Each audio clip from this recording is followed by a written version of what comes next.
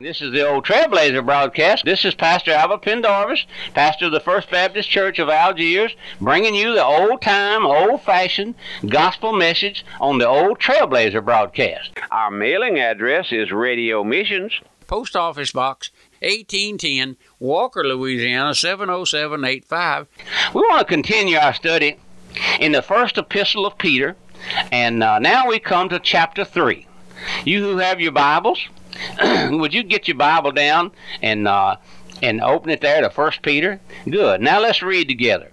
In the same manner, yes, we're reading in verse 1. In the same manner, ye wives be in subjection to your own husbands, that if any obey not the word, they also may without the word be won by the behavior of their wives.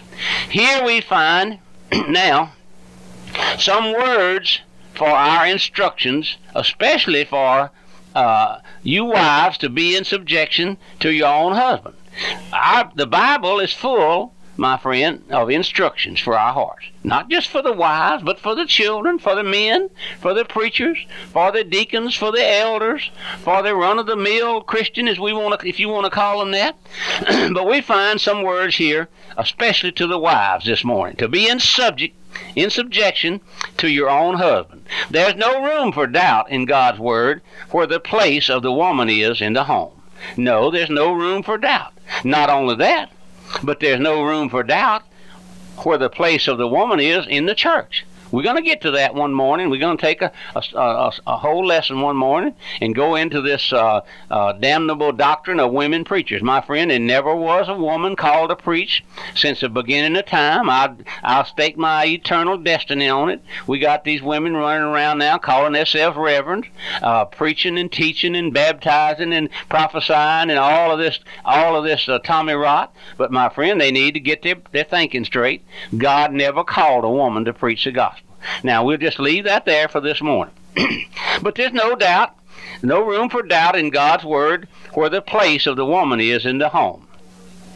Over and over again, we find in Ephesians chapter 5 and verse 22, wives, submit yourselves unto your own husbands as unto the Lord, for the husband is the head of the wife, even as Christ is the head of the church, and he is the Savior of the body. Now, if you've heard these broadcasts for very long, and other messages that we brought and our late pastor brought, then you know that we preach and teach the whole counsel of God here at Radio Missions. We don't go to seed on any one doctrine. We preach the whole counsel of God, my friend. And in doing so, we preach that man is the head of the home according to God's word.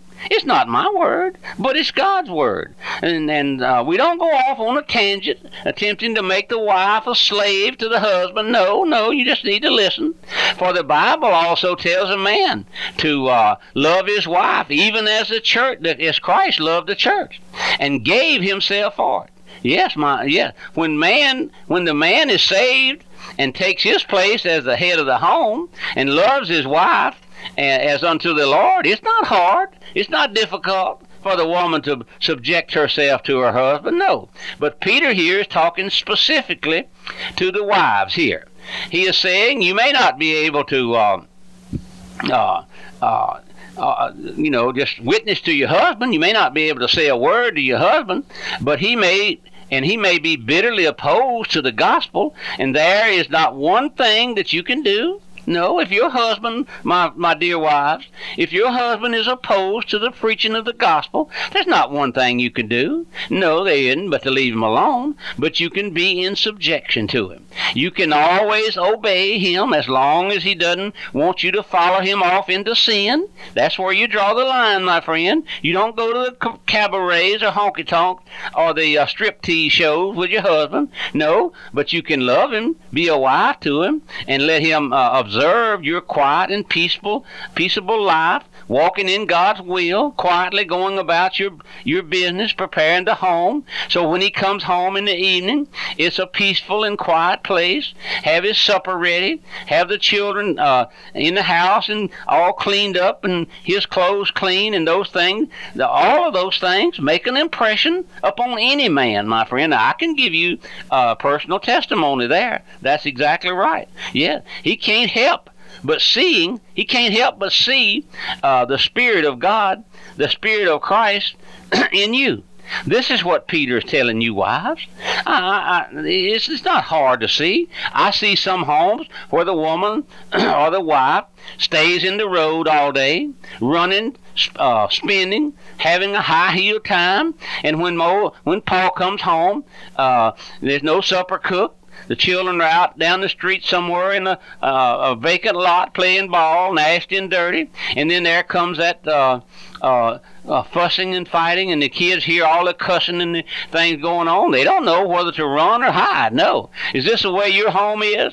I can't live like that, my friend. No, I have to tell you, I don't live like that. My home is not like that. No. Once it might have been. Once there was confusion there, but no more. I just can't live like that. I must have peace and quiet. In the evenings, after a hard day's work or a trying day or a lot of tension and a lot of pressures here in the ministry, when I go home, I want it to be quiet. Yes, that's right, my friend. And being thrown in the world and just tired, and you want to just get away from the world. But Peter's saying more here. You wives, many of your mates may not be saved. He says they may be won by your behavior, by your walk and your talk. Yes, just like Christ. Those in the home, those things, being like Christ in the home, the Spirit of Christ there, it does more good than my preaching will ever do, or any preacher can ever do. Your husband may never say one word to you, my dear lady, but he's watching you.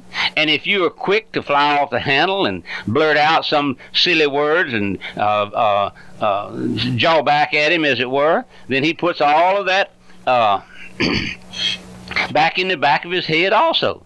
Some of wives and husbands alike need to ask the Lord for much grace. My friend, many of our wives and many of our husbands need to ask the Lord for grace to walk before our mates and our children. Then he goes on in verse 3 and tells us how godly women should dress.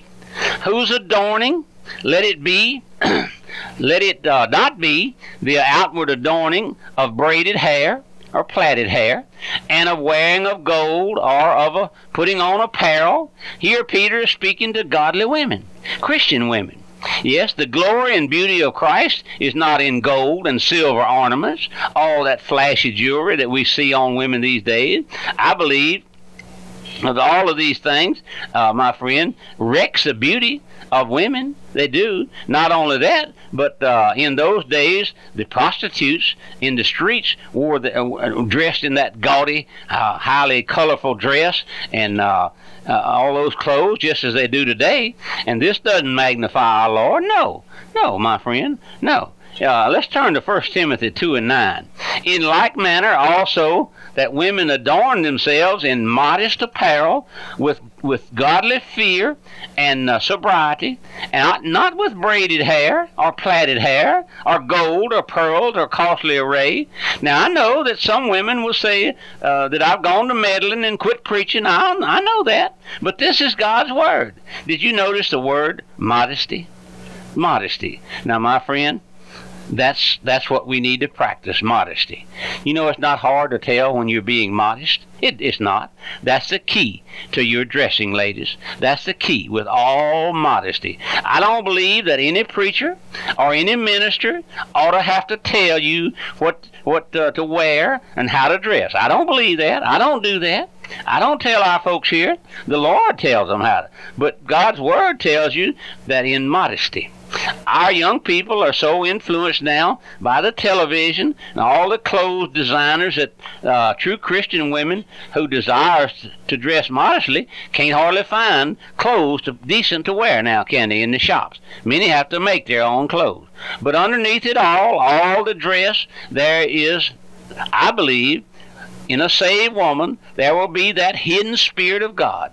That's the best covering there is, my friend, a meek and a quiet spirit in the sight of God. No, I'm not talking about some old long neck trying to tell everyone how to dress. I'm not talking about that. Don't we have enough to do of our own without telling other folks how to run their lives?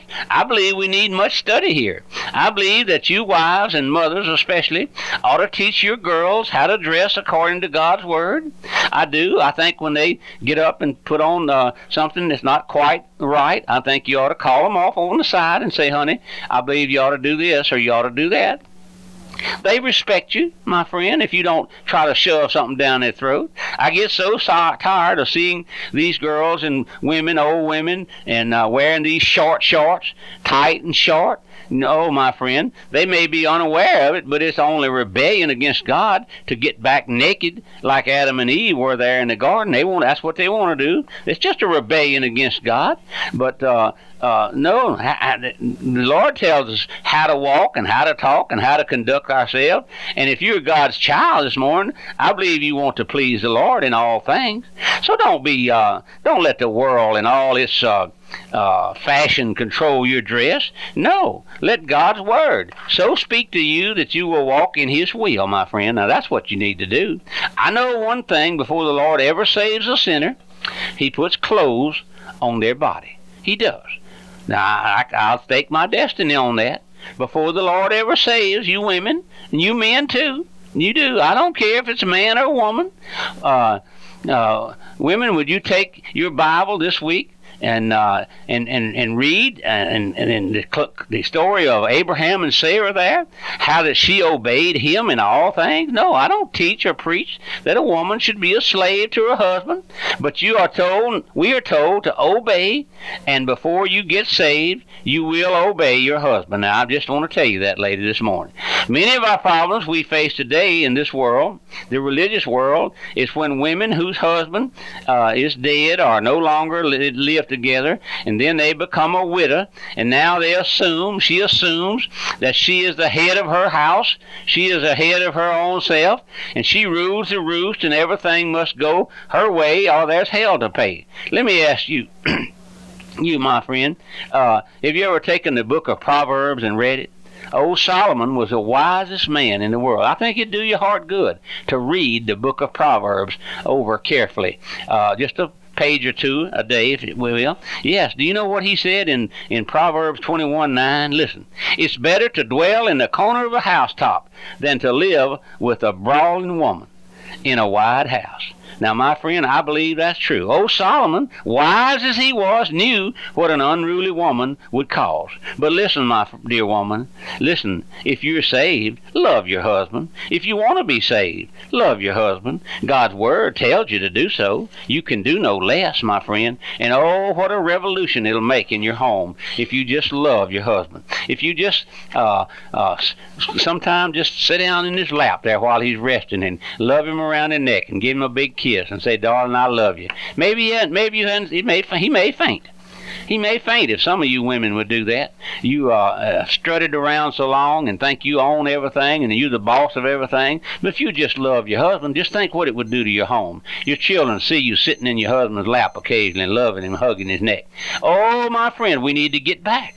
We need to get back. Those of us who know the Lord, we better begin to pray for our home lives. This is the old Trailblazer broadcast this morning, my friend. We kind of run out of time now. Our time gets by so fast. We get started in preaching God's Word and teaching, and we just run out of time.